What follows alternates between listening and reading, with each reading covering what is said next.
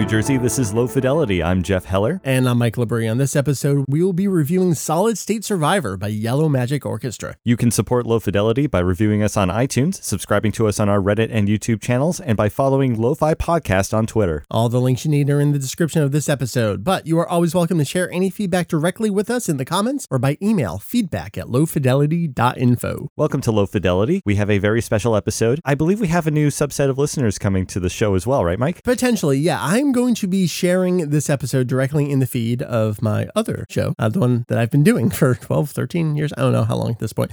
So I run a website, in case you don't know, for a Japanese cartoon called Dragon Ball. I've been running my website now, as of this month, for 20 years at this point, and I'm going to be sharing this episode in our podcast feed over at Kanzenshuu for reasons that I think will become apparent over the course of the episode. If you've heard the album title, you probably already know where this is going, but for those Kanzenshuu fans that have never checked out the show, well, now you're sort of being forced to. So here you go. Please enjoy.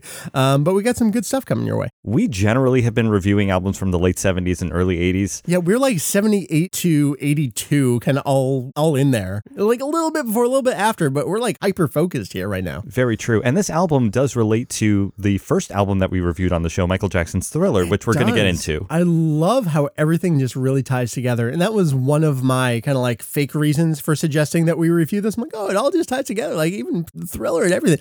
I mean, I have my own selfish reasons, but I genuinely do think that this album is important to review in the context of everything else we're talking about. Wonderful. Let's get to it.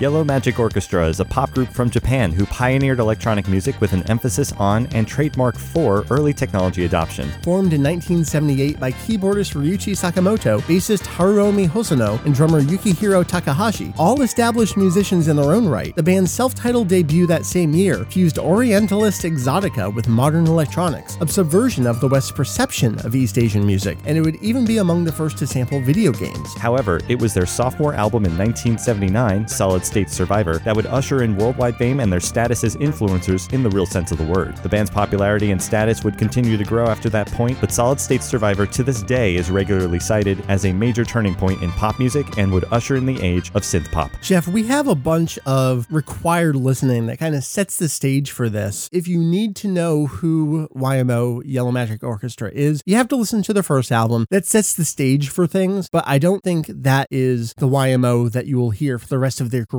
I think it's an obvious starting and entry point. Where else might you go with YMO specifically? In terms of required listening, you have to bring in the Kraftwerk connection first. This is going to come up again and again as we have this discussion. But for good reason. Kraftwerk, the German band, also electronic music pioneers, they really did kind of set the template for what electronic music would become and the role of electronic music as much more than just an accompaniment, but rather taking on the form of music and its purpose as well. They are a heavy influence for YMO that's not disputed, as well as across Western music. It really does make sense for you to go check out some of their music first before diving into this if you want to prepare yourself. The particular album that I would go with, because there is a rather extensive catalog that they have, I would go with The Man Machine, because this is an album that came out just before Solid State Survivor. Mm-hmm. There is some reference to it, I feel, in the music of YMO to this album in particular. Yeah. As for YMO themselves, yes, it makes total sense to go back to their self-titled album. And you only have one album before this anyway, so it's easy transition between the two. So that debut album in 1978, good starting point. Yep. But if you want to boil it down to one song, Firecracker, absolutely. You think so? Yeah. Yes, absolutely. I think that song, besides showing what YMO would become and their take on subverting Orientalism,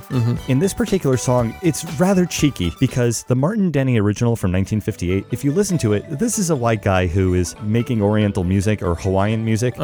And you can hear that he's doing what he thinks East Asian music sounds like. And it's not just him doing this. Hollywood, of course, anytime you see an Asian character, there are certain musical tweaks that we'll get into like later. The harp arpeggio come in. It's expected and a little bit gross at the same time. Yep. But we're going to dissect that a little bit when we get into this album, believe it or not, and to expose what that means. What does that really sound like? It leads to some really interesting musical moments here too. Jeff, I feel like I remember / imagine a conversation I had with you where you mentioned Sakamoto to me. I had already been listening to YMO and I was like, wait, do you listen to them? And you're like, no, not really. Are you familiar with post-YMO work in some capacity? With Ryuichi Sakamoto, yes, definitely. Okay. He is a soundtrack god, and that's probably how most people know him in the West. For example, if you're an anime fan, his soundtrack to Wings of Oniamise is one of the landmarks in anime soundtracks. His work with David Byrne and Kong Su on The Last Emperor soundtrack, and most recently, he did the soundtrack to The Revenant with Leonardo DiCaprio. Yeah, I saw as recent as literally today movies. Yeah. His solo work it's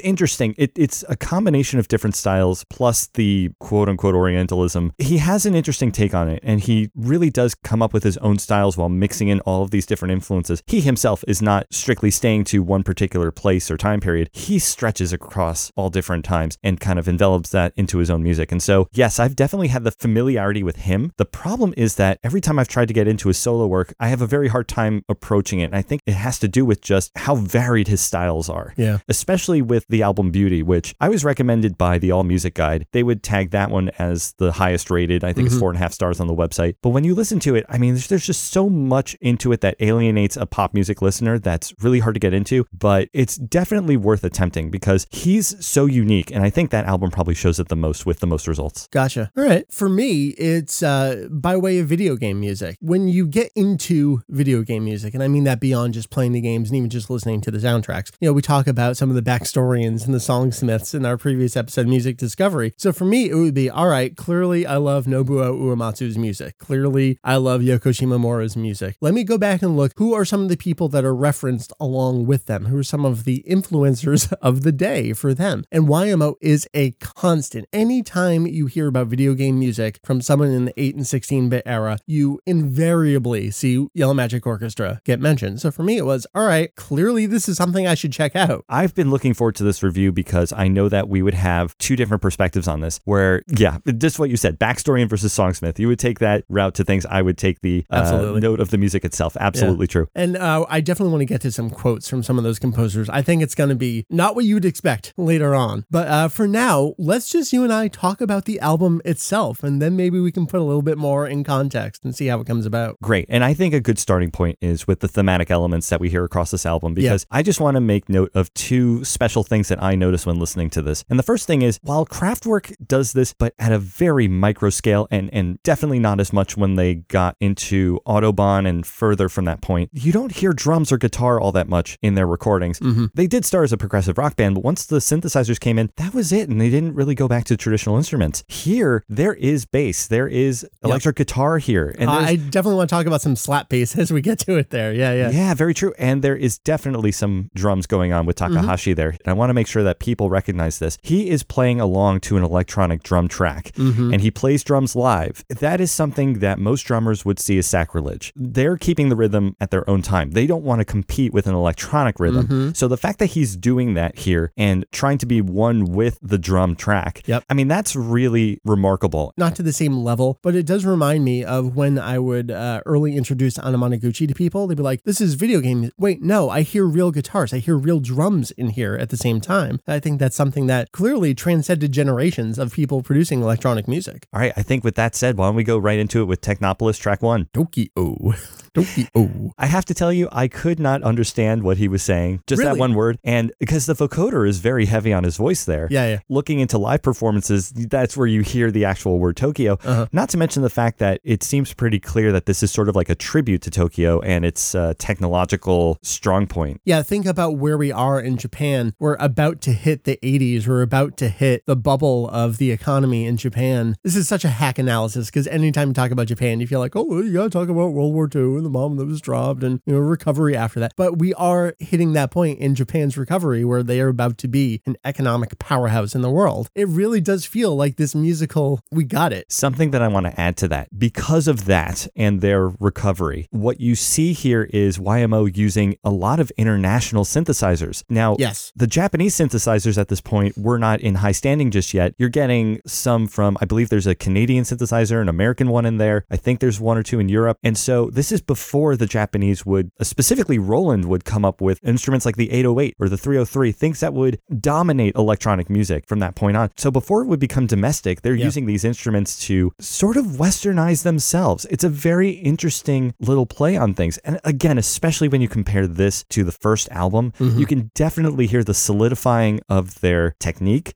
and their songcraft. And I think this is just a great example of that. No matter what's out there, they're not playing to the family. Like they're whatever's the best, whatever's the latest, we're going to try it out. And we fully incorporated it into our sound already. I do also think that this song in particular does a lot to influence video game music. I still do some work on the Genius website to annotate music lyrics. And so I looked up this album on Genius to see what annotations were already there. And it was basically, not to say that there are many lyrics here. There are, but... Right. Well, we'll talk about that at the end of the album. I think there's a lot to say about what little lyrics there are in this album. The difference here, though, is that there is still kind of a format or a structure to these songs that you do see in video game music, something I would call modular, where you have these motifs that repeat. And especially in Technopolis, what I find really interesting is that these motifs would repeat kind of like, here's chorus one, here's another chorus, here's a motif, here's this kind of idea, and it would just repeat. But as it goes through the song, they would cut out certain motifs and shorten them and repeat others. And so it's kind of like this evolving song structure until it just basically becomes these two motifs back and forth, and then they end it. And I feel like VGM borrows from that idea where you don't have your structure of verse chorus, you instead have this motif, then the next motif, and then go back to the first motif, et cetera, and just repeat. And yes, we definitely hear that in chiptune music coming later out. But when I was doing my annotations, because there were no lyrics for a lot of these tracks. Right. And so how do you do that? Well, what I did was I just basically made a label for each motif, and I would just list how the motifs happen in order. Interesting point, by the way, the fact that he reads off the letters at a different tempo. Yes. Which is funny considering that you would think, well, this is a structured music. You would think that he would do it to tempo. And when they play it live, obviously they have to do that because you can't have two different tempos. Yeah, you don't want to throw off all your other performers at the same time by doing something like that. Yeah. I've tried. I would do my foot on the bass pedal and just say the letters out to see if I could actually do dual rhythm like that. And I think I can. I can get the letters perfectly right, but I don't know if my foot's actually doing it at the right time. And I haven't even checked it. But it's a fun little practice there if you want to try that out. But I find that really interesting because, again, sort of thinking of Tokyo as this electronic epicenter, you would think that everything would be perfectly timed. But no, there is that variation in there where even this is like on its own tempo. And I do think that they do these kind of techniques to subvert a few things here and there just to make it interesting. What do you think about the song? Again, kind of hack questions here, but I think it's an important one. We only have so many tracks on this album. What do you think about this as setting up the album for you? As a setup, it does some very important things where it brings the idea of that motif-based structure. Yeah. Also, a couple other things that they do here that shows up in other places on the album. When they fade out in very interesting ways. Yeah, it'll be a heavy fade out, but maybe one instrument will still be playing a little bit. Exactly right. The rhythm is staying behind in this particular track, whereas all the other instruments are being lowered. That I feel is also interesting because I think they're emphasizing rhythm here. Not to mention that, again, Takahashi is playing along with the drum track here. Hearing that in the first song definitely sets the template for the rest of the album. And I feel like they do a good job of introducing those elements. There are some things here that, of course, separate it from the other tracks, but I do feel like as a starting song, it's got the momentum going right off the bat, and it's a stellar track to begin the whole thing. What do you think about the bass? That bass. Yeah, that bass is terrific. It's just more of that, yes, this is electronic music, but we're also grounded in reality at the same time. I think it gives it such a distinct style and flavor to it. I absolutely agree with that. Now, as we move on to track 2, Absolute Ego Dance, I think it's important to look at who writes the songs because to me, I can sense who is doing the writing based on certain elements. With the previous track, Technopolis, that was Ryuichi Sakamoto. Here we have the first track from Hosono. And so with this, things sound really thin, really high-pitched, and kind of squeaky, right? Yeah, we start out with that whistle kind of sound getting the song going. So you're going to have that very high-pitched feeling throughout the entire track. I also think it helps that we get that female vocalist that shows up in the middle there and is doing her own kind of ad-libbing off of this.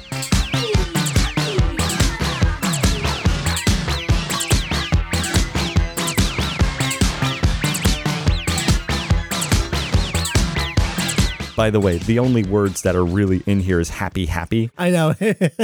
Maybe she even says siesta at one point, I think. Yes. This song, I feel like it has a similar mood to Technopolis, but I can picture like rolling hills as they get going in the song. I can see that. It bounces along at a pretty high rate too. That's a good point. You would think like with the second song, especially with the first one being really super rhythmic, I feel. Yeah, super rhythmic. And this one continues that. They don't really change it, but there's still enough in the music that kind of makes it separate from Technopolis. Yeah. Again, kind of establishing that idea that this is a dance record. You could say it's a pop record, definitely true, especially when we're talking about the birth of synth pop, basically. Yep. Yeah, I mean, this is very dance heavy in that regard where we're hearing motifs repeating and this constant rhythm is going through it. And when you get the vocals in there, I mean, you've got me. Seriously, you've got me on the floor at this point because it's just so hard to resist that kind of rhythmic beat that just rolls along the whole thing. Mm-hmm. But that definitely changes when we get to Rydeen, I feel. Yeah, Rydeen, one of the big songs off this album, one of the big singles for it. To me, this feels like the quintessential video game song on the album. But before we get to that, tell me what else you feel about this song. Right. I was alluding to how exotica or this Orientalism would show up here and would be subverted because of that. And definitely here in the song, I hear it. Yep, 100%. Now, this is a Takahashi composition. He uses the pentatonic scale, which is something that we hear in the Martin Denny song Firecracker. Mm-hmm. There's this thing called parallel octaves where you have a melody that's playing, but then in a slightly different instrument, something like, let's say, if your high notes are done in a marimba, your low notes are done with a string instrument. Mm-hmm. And we're kind of hearing that here, where there is this high note going on, but there's also the same melody happening in a different octave, playing at the same time. And when we hear that, that's usually what we in the West would attribute to Asian culture.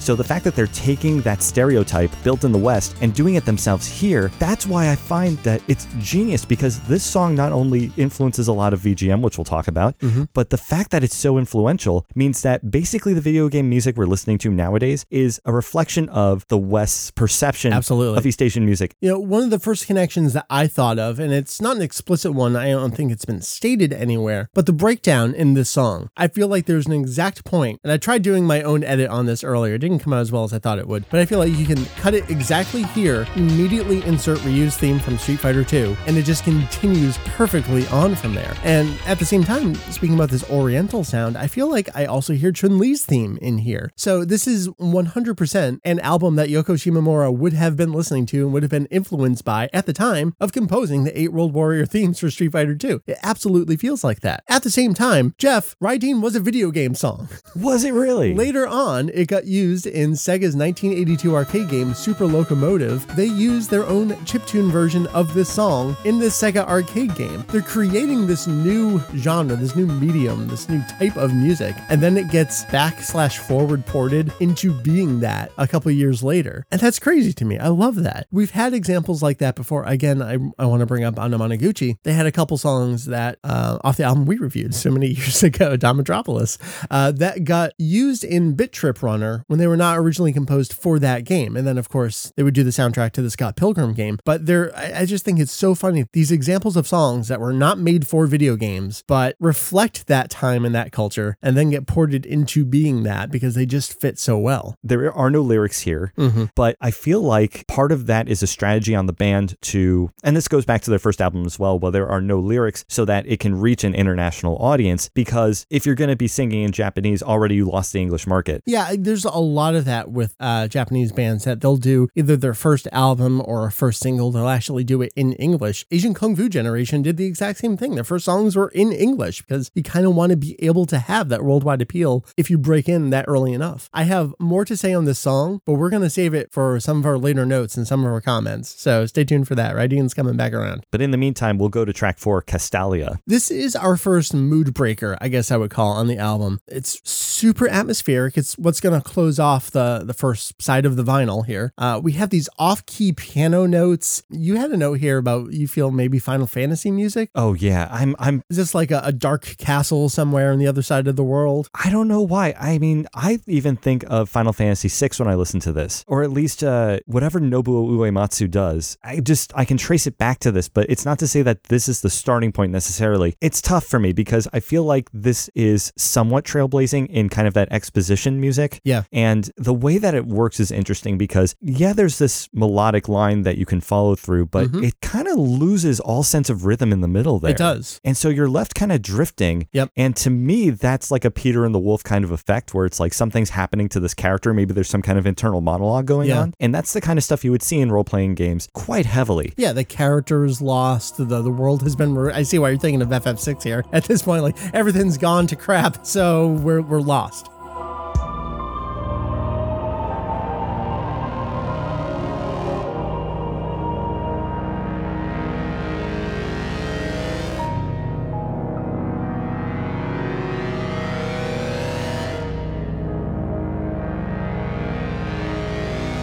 We're not given anything specifically that I can tell. Yeah. And this is Sakamoto here. Ryuichi Sakamoto wrote this piece as well. And something about what he does here, where he basically makes a super atmospheric track in the middle of this album of dance bangers and video game themes later on. I think you need it right here, though, especially what's just come before and where we're going after this. It's a perfect transition piece and lets you down a little bit after. Not let you down as in the negative way, but kind of brings you down a little bit before we kind of jump into side 2 and get going again. I don't have a whole lot to say about it. It's not a fun song, but I think it's an essential song to this album. I would agree with that, especially when you finish off side 1 here, and God forbid what we're going into next. This is really a good turning point where I think we have to get some atmosphere. Yep. And yeah, especially when the first 3 tracks are going to be these really energetic, I mean, especially coming after the blast that is Raideen. Yeah, having something to calm you down, a little bit of a palate cleanser, is not bad. I just feel like maybe it drifts a little too long in parts. When I listen back to this album, yeah, I do stick with the song, but I can't help but feel that temptation to kind of move on. I get it. Yeah, for sure. And it's not a long song whatsoever. In fact, this whole album isn't really that long. Yeah, we're either. like 32 minutes total. Right. So we're not drifting too long here. It is an interesting side note. Maybe there's more information to it that we're missing. But yeah, I think considering where we're going next, this is a good way to kind of set that up. Our next track, setting up side 2 and setting up the rest of the album, Behind the Mask. Now, depending on who you are, where you come from, what time you come from, you may say to yourself, oh, I remember that. That was like an 80s pop hit, wasn't it? Didn't Eric Clapton do that song? Or you may even say, wasn't Michael Jackson going to do that song? All of those are correct statements. We are going to stick for the time being. Typical phrase out of Mike's mouth. We're going to stick with the original Japanese version here from Yellow Magic Orchestra. And just hold on to those thoughts. We have a lot more to say about how it made its trip throughout the rest of the world. But Jeff, this song has its beginnings before this album. So Behind the Mask was originally conceived as a song for a commercial for a Seiko wristwatch. Much slower. Yeah. But it's undeniably the same song. It is, but the arranging is different as well. And certainly not as engaging, I feel, as the... Well, think of it this way. This is going along with visual images of a watch. Absolutely. So as a luxury item with this kind of music in the background, yeah, I absolutely see this working with it. Yep. But on its own, when they change things around and turn this into the pop track that it becomes, right, this is a stunning song. We're going to spend a lot of time on this track. I'm going to tell you right now, because what I want to do is I want to break down the structure of this song, especially that chorus, because there are so many small things, part by part, that I feel make this so engaging. And if you were to try and cover it with a lackadaisical kind of production, you can absolutely hear the difference between what it could have been and how it actually ends up. All right, let's get into it. Now, I'm not lucky enough to have the original studio masters track by track here, so I can't exactly break it apart from the original studio production. But I have been able to replicate it somewhat okay here. And what I want to play for you first is my bad rendition, sort of like a karaoke version of what the song is. Sure. So give it a listen. This is without all the special flourishes that I'm going to pinpoint one by one here.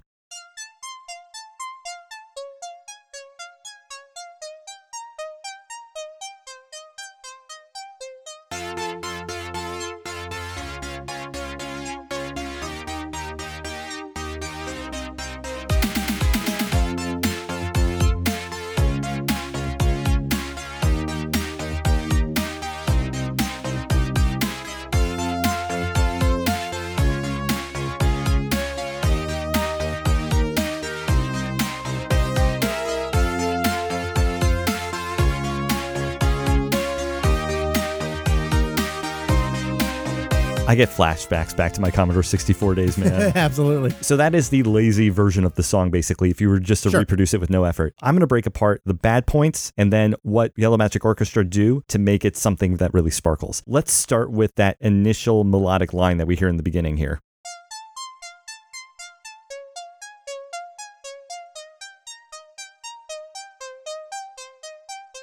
That particular line, as good as it may sound, it is kind of empty, and also it doesn't loop very well. That last note is kind of sticking within the pattern. Mm-hmm. So let's listen to the actual melodic line here and see how that changes the way that you hear it.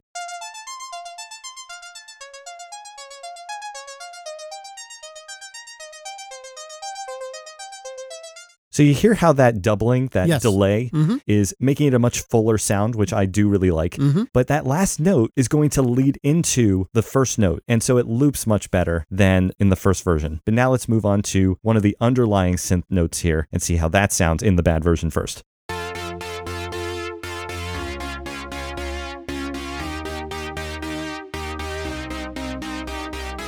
Now, there's not much tension going on here. It's just the same note being banged out until they switch another key and then they switch another key. Let's hear the good version.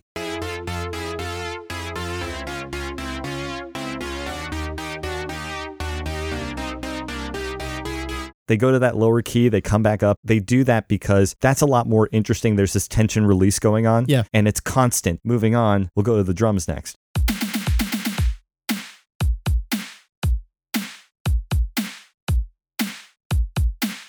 All right, this is pretty plain from what I'm hearing because it's your traditional kick snare type of setup. Now, what we're going to look at with the good version is something called 4 on the floor. I'm a particular fan of 4 on the floor drums. It's kind of overdone now in dance music, but what I want you to listen to is how the kick drum shows up in all 4 beats, not just 1 and 3, but in 1, 2, 3, and 4 with the snare on 2 and 4.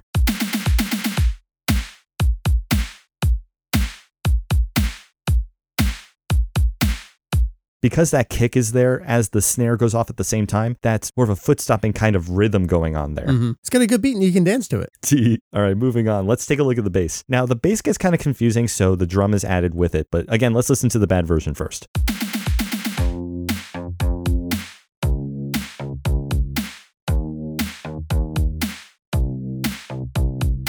There's nothing particularly wrong with this. The bass is kind of just there. It's there, yeah. It's not doing anything interesting. And when you have a rhythm section that's electronic specifically that shows up as heavily as it does on this song, the bass has to play with it. They've got to merge together a bit more. This is why a tight rhythm section is so important because especially when you want to dance to it, if your bass feels disconnected from your drums, then there's not that kind of urgency to go and move to it. So let's hear how the song does it in the good version because I feel that the two instruments, the bass and the drums, play together much better.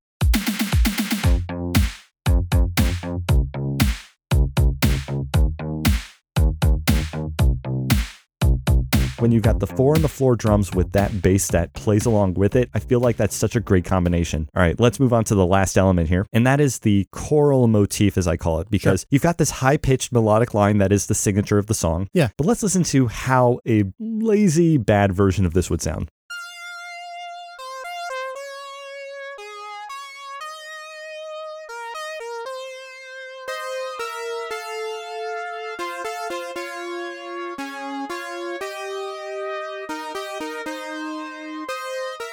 That sounds like you're just jamming it out on a keyboard, just playing the literal notes to it. It's missing something, though, especially if you want to make this fit within the rest of the song with all these other elements. What's missing here is something that is, again, parallel octaves here, where they play the same notes but at a different octave, but they also use a different instrument. And it kind of, to me, sounds like a mellotron where it's a fake vocal coming in there, like a choral type of arrangement. And this is different from a harmony, so it's literally the same notes, just being played on different octaves. Okay. Let's listen to just that melodic element separately here.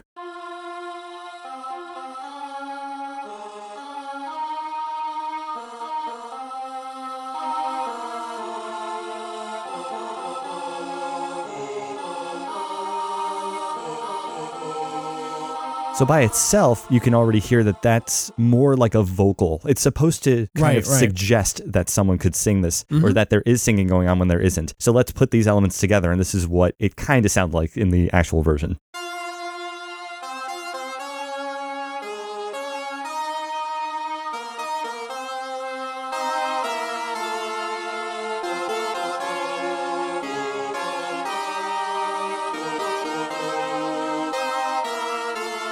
It's such a full sound at that point. That main motif really stands out because you've got subliminal humming of this going on. It's sort of subtle in the actual song, but what we're going to do now is, with all these separate parts splashed out like this, let's listen to all of it together in the original track and you'll see what I mean.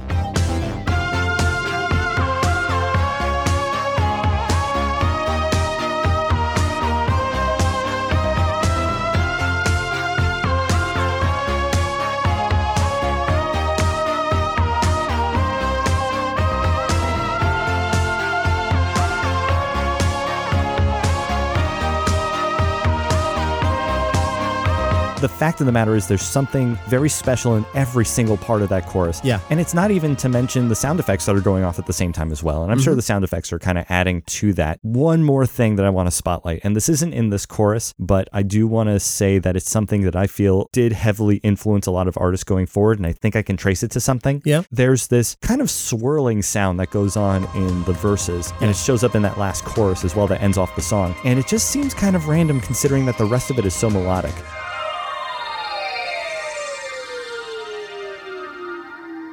So now let's listen to something I feel may have been influenced by this.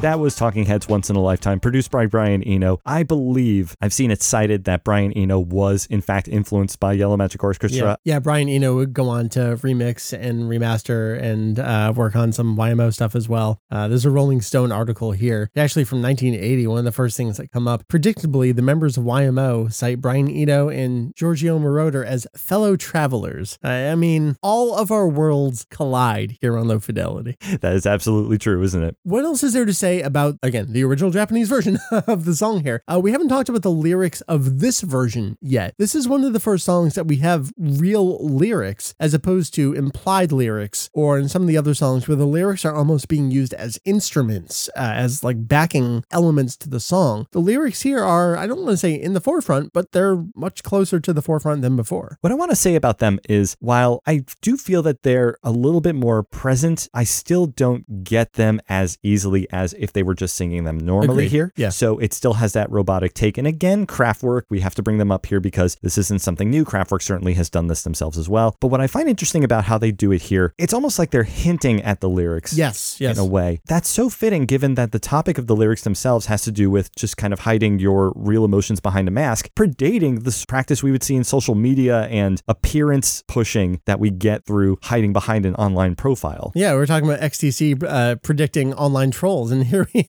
have YMO again, is the you that you present, the actual you. Let's pause here and let's talk about this song's journey from artist to artist a little bit. As I understand it, the way it worked was Michael Jackson's keyboardist, who I believe Greg Fillinganes was the keyboardist, and then went on to actually do the song himself first. Behind the Mask Otherwise was originally going to be a track on Thriller, the first album we reviewed here on the new version of Low Fidelity. From what I understand, it sounds like there's a contractual breakdown at the time and kind of conflicting reports on who wanted what versus what didn't actually get delivered and what happened. Greg covered it, and it was a minor, moderate hit for him, and then went to Eric Clapton. Jeff, what do you think about the Eric Clapton version of the song? Had I not heard the original version, I would be okay with it, maybe towards liking it, but knowing what came before it, I cannot separate myself from what I enjoy about the original track. That has to do with my appreciation for things like VGM chiptune music, synthesizers and electronic dance music. That is something that I've always appreciated, had a very high appreciation for. To me, it just sounds like something that could not be timeless. It is now permanently marked in the 80s. Yeah. Because it comes off as more as a trope than it does any sort of bridging between two types of sound. Yeah, I see where you're going with that. That being said, I really do like the Eric Clapton version. I don't know, he's just such a good guitarist and he's got such good delivery that what he adds to it is unique. And I can't say that about the Michael Jackson version. Unfortunately, we will never know what the original Michael Jackson version was going to be. It's probably close to what Greg Fillinganes ended up putting out because it was not included on Thriller and now is a posthumous release on one of his later albums after his death, a remixed, revised version of what this song could have maybe been with that original vocal performance, but now modern instrumentation and arrangement. Before we move on, we should give credit to Chris Mosdell, who is the original lyricist of the song. Greg Phillingane's version, I feel, is going to polarize audiences here. Like you were saying, you had more of an appreciation for it. I struggle. That one's very that time, and just, I don't want to say it's low budget, but it's like, okay, yeah, you did your version of the song and there it is. But it's filled with tropes. I mean, that's what I can't get over. And it's just, I look for things that happen to still reflect well on the time period after the fact. And this, I feel like, didn't age well. Yeah, I do feel like the YMO version has this timeless quality to it. And maybe that's what they want from this timeless piece of jewelry that you wear around your wrist.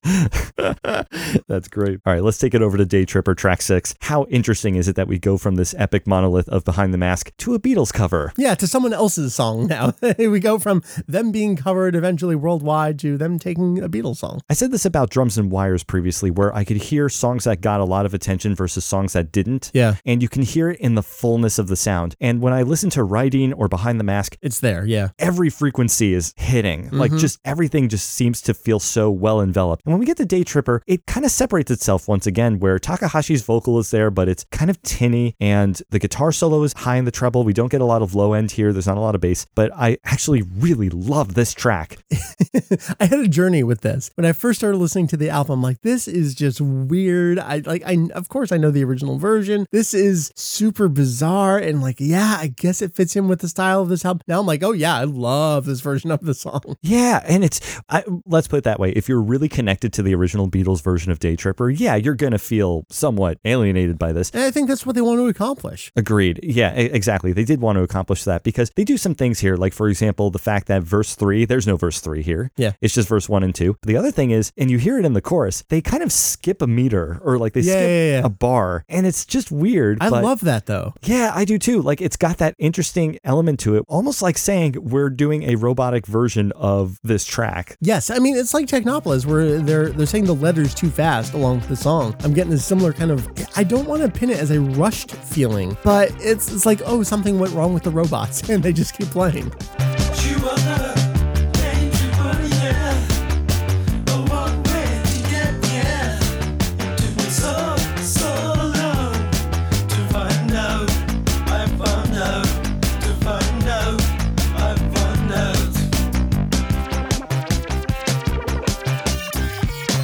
That's why I feel like covers can be a strategic move for a lot of bands, because if they know that they sound very different from everything else, then they're going to latch onto something popular and move it into their sound, so that way they can sort of say, no, we are still human. Yeah. We are connected to something real, and this is a good example of that. I wouldn't say it's like a highlight here. It's just a nice break after the seriousness that is Behind the Mask, going into something a little bit more fun. I agree. It's like our second palate cleanser, and then we're going to have another kind of downtrodden one too. But I feel like the ebb and flow of this album is kind of perfect all along the way. Anytime you get too upbeat, they bring it down a little bit. Anytime you get a little too weird, they bring it down a little bit, and then they kick right back into high gear. Going back to bring it down a little bit, let's talk about track 7, Insomnia. What I want to say about this is where I see Kraftwerk the most in YMO, because I was mentioning in the required listening that you should probably listen to Kraftwerk's album, The Man Machine, specifically the song The Robots.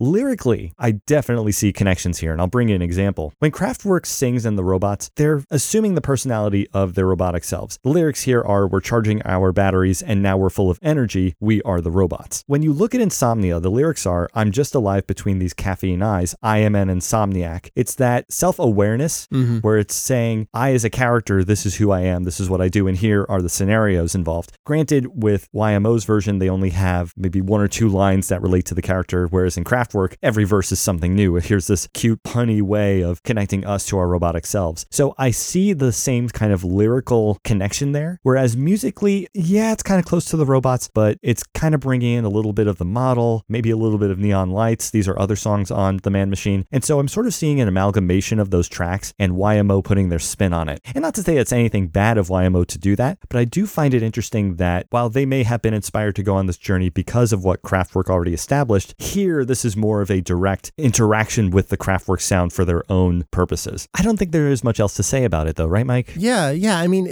I hate to pin things as these tropes. You want to talk about tropes. This is the part of the album where it's okay, it was weird, bring it down a little bit and end on a high note, but it does feel that way. But I think you need this song here. It is undeniably a part of this full album, and I don't think you have Solid State Survivor without it. How interesting that we end the album with the title track. I feel like that's not a common thing. I would agree with that. I honestly am surprised by how late it shows up, and I'm not entirely sure where Solid State Survivor fits into all of this. Lyrically, at least, it's interesting, but it doesn't really grab me as much as the other tracks. Yeah. Musically as well, there are certain things that, I don't know. I mean, this is more of a verse, chorus type of setup here. Yep. But all that weird noise going on in the background when they get back into the original motif, something about it is just really weird to me. I feel like this is a brother song to Technopolis in many ways. And some of that may be the influence that I'm thinking of externally here. But I feel like if you put this album on loop, this is a perfect setup to then go into Technopolis again. You know, I have to agree with that because in listening to the album, especially when my phone loves to go into repeat mode without me telling it to. Same.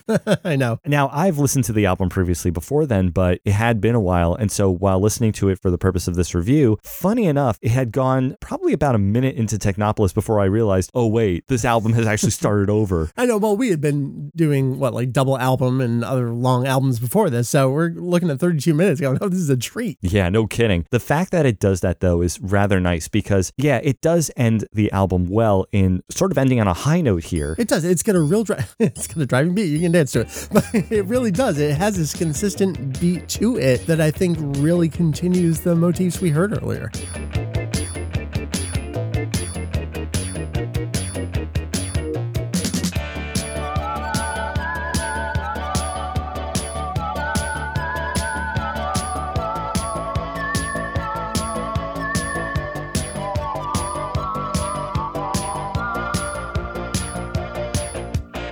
I will say one thing about the lyrics, and not about them themselves. Sure. But about Takahashi's vocal delivery. Okay. Between this and Day Tripper, I really enjoy when he sings.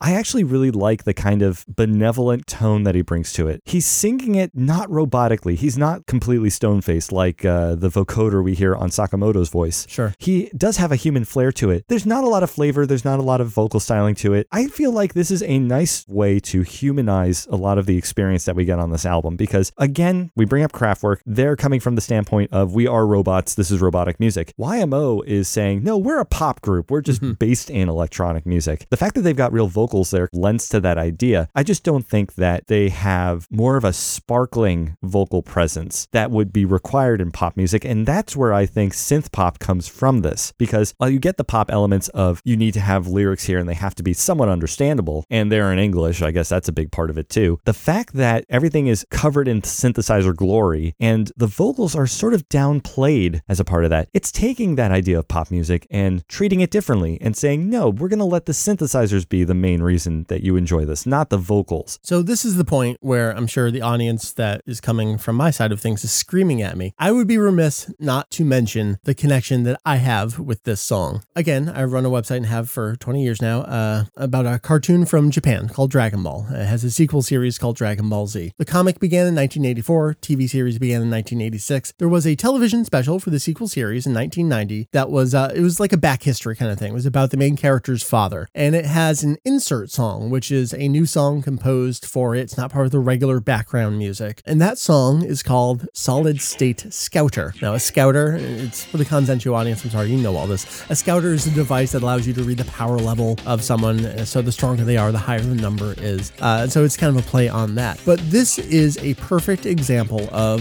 YMO's influence and the ubiquity of all composers' knowledge of YMO, where yes, you have all the video game composers doing these homages, but you also have people that are doing TV series like, well, I love YMO and I have an opportunity to do something here. The fun thing about this song is we did have a composer in the Dragon Ball franchise whose name was Kenji Yamamoto, was in the grand scheme of things recently fired for extensive plagiarism. Let go is probably a better way to say it. This is an example of not plagiarism, but just obvious homage territory. Solid State Scouter was composed and arranged by Yasunori Iwasaki, and the funny thing is, they say the vocals are by Tokyo, and just like Technopolis begins with someone going Tokyo, so too does Solid State Scouter. Now you think, all right, well, is it a play on Technopolis or is it a play on Solid State Survivor? It's neither. It's its own independent original song that kind of feels like a lost song off of Solid State Survivor, and that's what I think is really neat about it, is that it's clearly just, we love this, we have an opportunity to make something, and we're going to do it in that style. And the fun thing about this song is that they made up a group to attribute it to, and they called it the Dragon Magic Orchestra that performed the song. Oh, that's cute. And so there's no real knowledge of who Dragon Magic Orchestra truly is.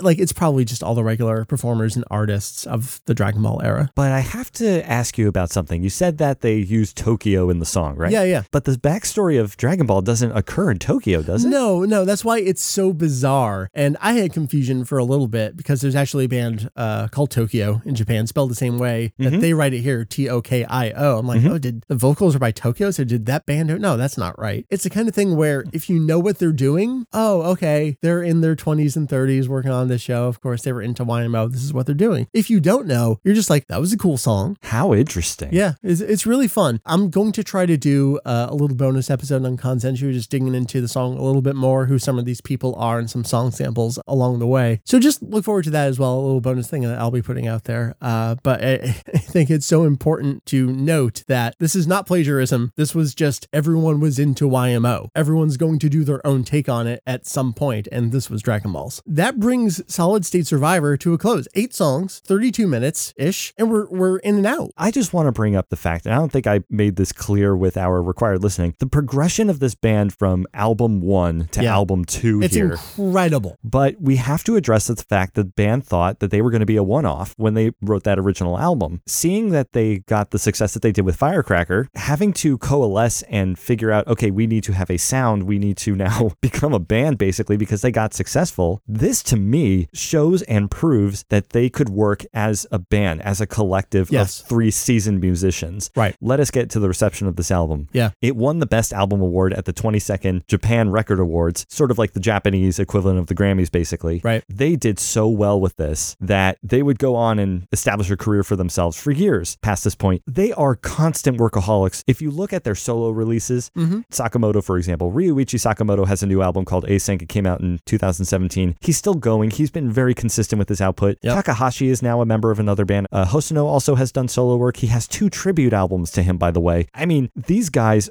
they even toured in 2012. And that was the last time we've seen them on the road, but they are very well aware of their legacy at this point. Yeah. And I mean, they've had a pretty long run of albums. It's remarkable the amount of work, just how prolific they are. You do not see that all that much in Western music. We're going to get into the further listening in a bit, and we have a lot to mention there too. But before we do that, I want to focus on some negatives here. Mike, we have mentioned Kraftwerk many times in this review, so we have to ask the question and answer it as best we can. Why not just listen to Kraftwerk? Here's the thing. I haven't listened to Kraftwerk. I have no familiarity with Kraftwerk. I came into YMO. I'm a little scared to, because like, well, do I want to ruin everything that I already know? I have listened to Kraftwerk and have not listened to much YMO. Really, I had listened to Solid State Survivor during my college years in exploring different genres. Yeah. Coming back to it for this though, and especially after having my knowledge of Kraftwerk as well. Yeah, no, this is a landmark to me. Consistently, they are a really good pop group, and I think that's the way you got to look at it. Where it's like, if you treat rock and pop as 2 separate genres and you dance between that line in cases, I think of Kraftwerk as electronic music pioneers and going into the electronic music era, bringing in pop elements later, but really kind of taking their own methodology. Whereas YMO is synth pop. This is where we see the kind of 80s production and synthesizer use starting here, but much more heavily here, and thinking of it as more of a video game music and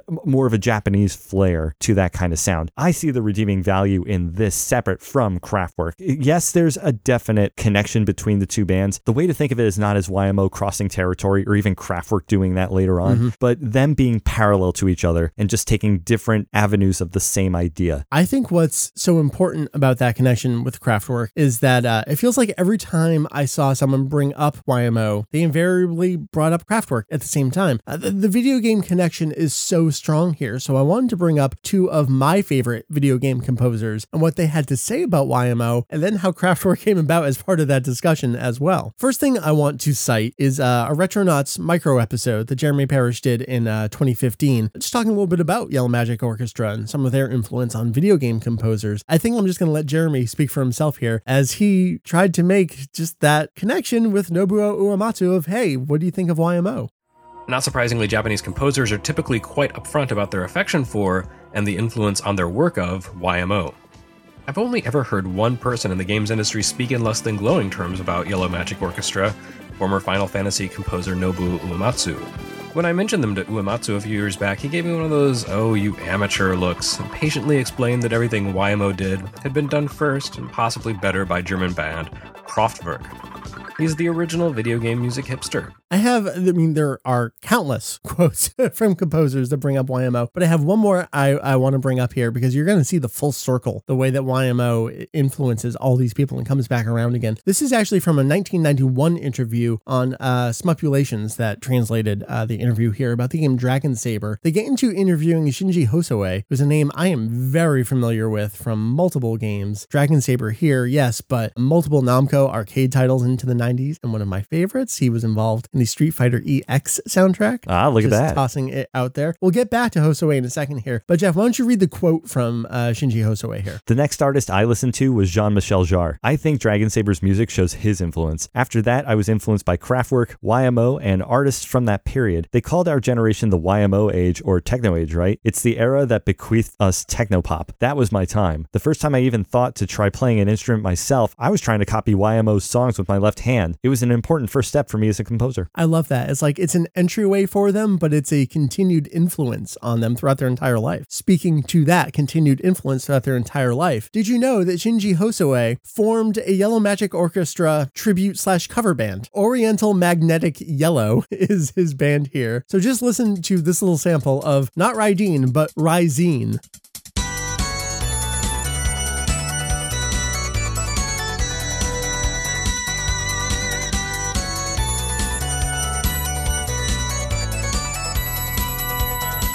Oh my God, Mike, I love that it's OMY.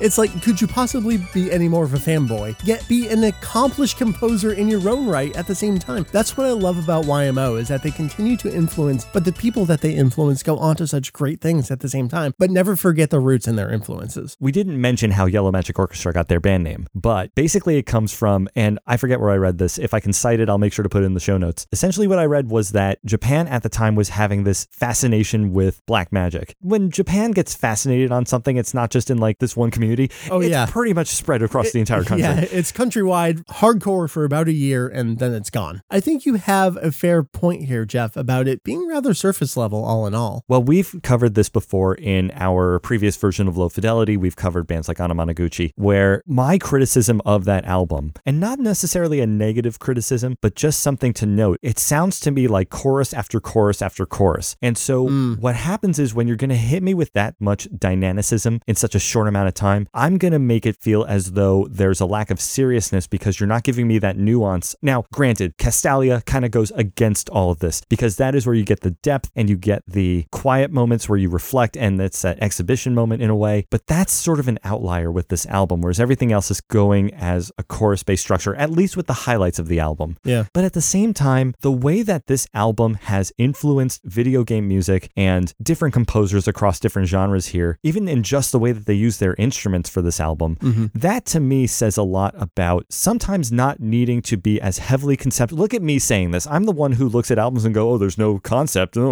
Yes, there may not be this overwhelming concept like what bands like Kraftwerk would do, but being surface level also makes you more approachable. It also can make you more of an influence. And I think we see that heavily with Yellow Magic Orchestra. So if you need some kind of redeeming value in this music, it's that you're going to have a great time listening to it. And I think that and all the music that comes after it is something that really should be focused on more than just, does it mean something? With that said, let's go into further listening. We've got a lot to cover here. And man, if you want to go further down the rat hole here, there is a lot to listen to. First thing right away, I'm going to bring Kraftwerk back in, but the last time I swear, and it's with the album Computer World. This is where I feel like if Kraftwerk was aware of Yellow Magic Orchestra, this is the album where they decided to capitalize on that, because songs like Pocket Calculator, which by the way, in Japan, Japan is played as Dentaku. And if you listen to the album The Mix, or if you listen to Kraftwerk Live, they will play Pocket Calculator and then segue into Dentaku for the Japanese audiences. And it's so good. Cool. It's one of their best live tracks. That influence of YMO did appear on Kraftwerk at one point, and this is the album that I think that proves it, especially with a song like Computer Love. Again, Pocket Calculator, Home Computer is a great song. There's so much on this, and this album as well would go on to inspire a lot of hip-hop, believe it or not. Sir Mix-a-Lot, I believe it, of all people too, has said that he was influenced by this. If you want to go past the pop direction and you want to look more into what would become techno music, look at Cybertron and the album Clear. Clear is an interesting album because it uses some very distilled electronic sounds coming out of Detroit, so it's very industrial in a way,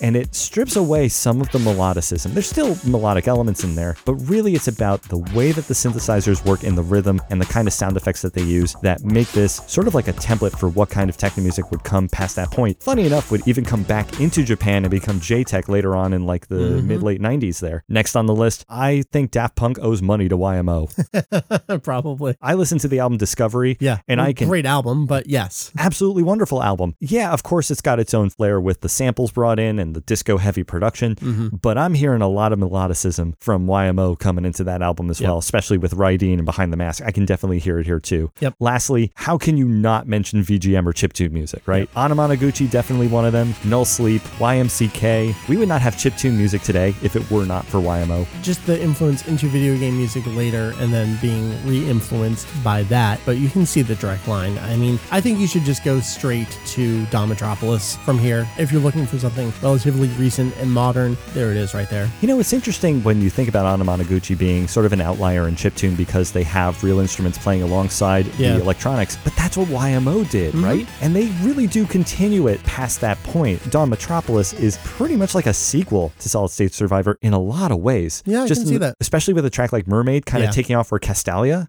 leaves off. Definitely. I absolutely see a connection there. I think that is really worthwhile to check out. So as I mentioned earlier, what I plan on doing is a bonus episode over on Kanzenshuu. I had done something previous to this for a song called Battle Point Unlimited, which was actually another insert song in the Dragon Ball series, just exploring its history, how it came to be, and that was one of those plagiarism songs. There's a lot to go into with that. I'm going to do a similar thing with Solid State Scouter and how that relates to YMO. It's going to be relatively short compared to that. There's not a whole lot to say about it. It's more just of a, hey, take a look at this. Maybe you didn't know this. And by this point in this episode, you've already gotten all that information, but it'll just be a little supplemental thing to check out. Music has been in the DNA of Kanzenshuu for 20 years. One of the first things I really took up as a pet project on my site was a music database, which is cataloging all the music to the Dragon Ball franchise. And I continue to love it to this day. And this just gives me a fun little chance to, explore it in a different way. If you want to check that out, you can go to Kanzenshuu's website. That is KANZENSHUU.com. Great. So that was our review of Solid State Survivor by Yellow Magic Orchestra. We are always interested in hearing what you have to say about the topics we discuss and the albums we review. So join the discussion on our subreddit or send us your take to feedback@lowfidelity.info. Next time on the show, we are going to analyze and review Rumors by Fleetwood Mac. Until then, thank you for listening to Low Fidelity, and we'll see you again in a couple weeks.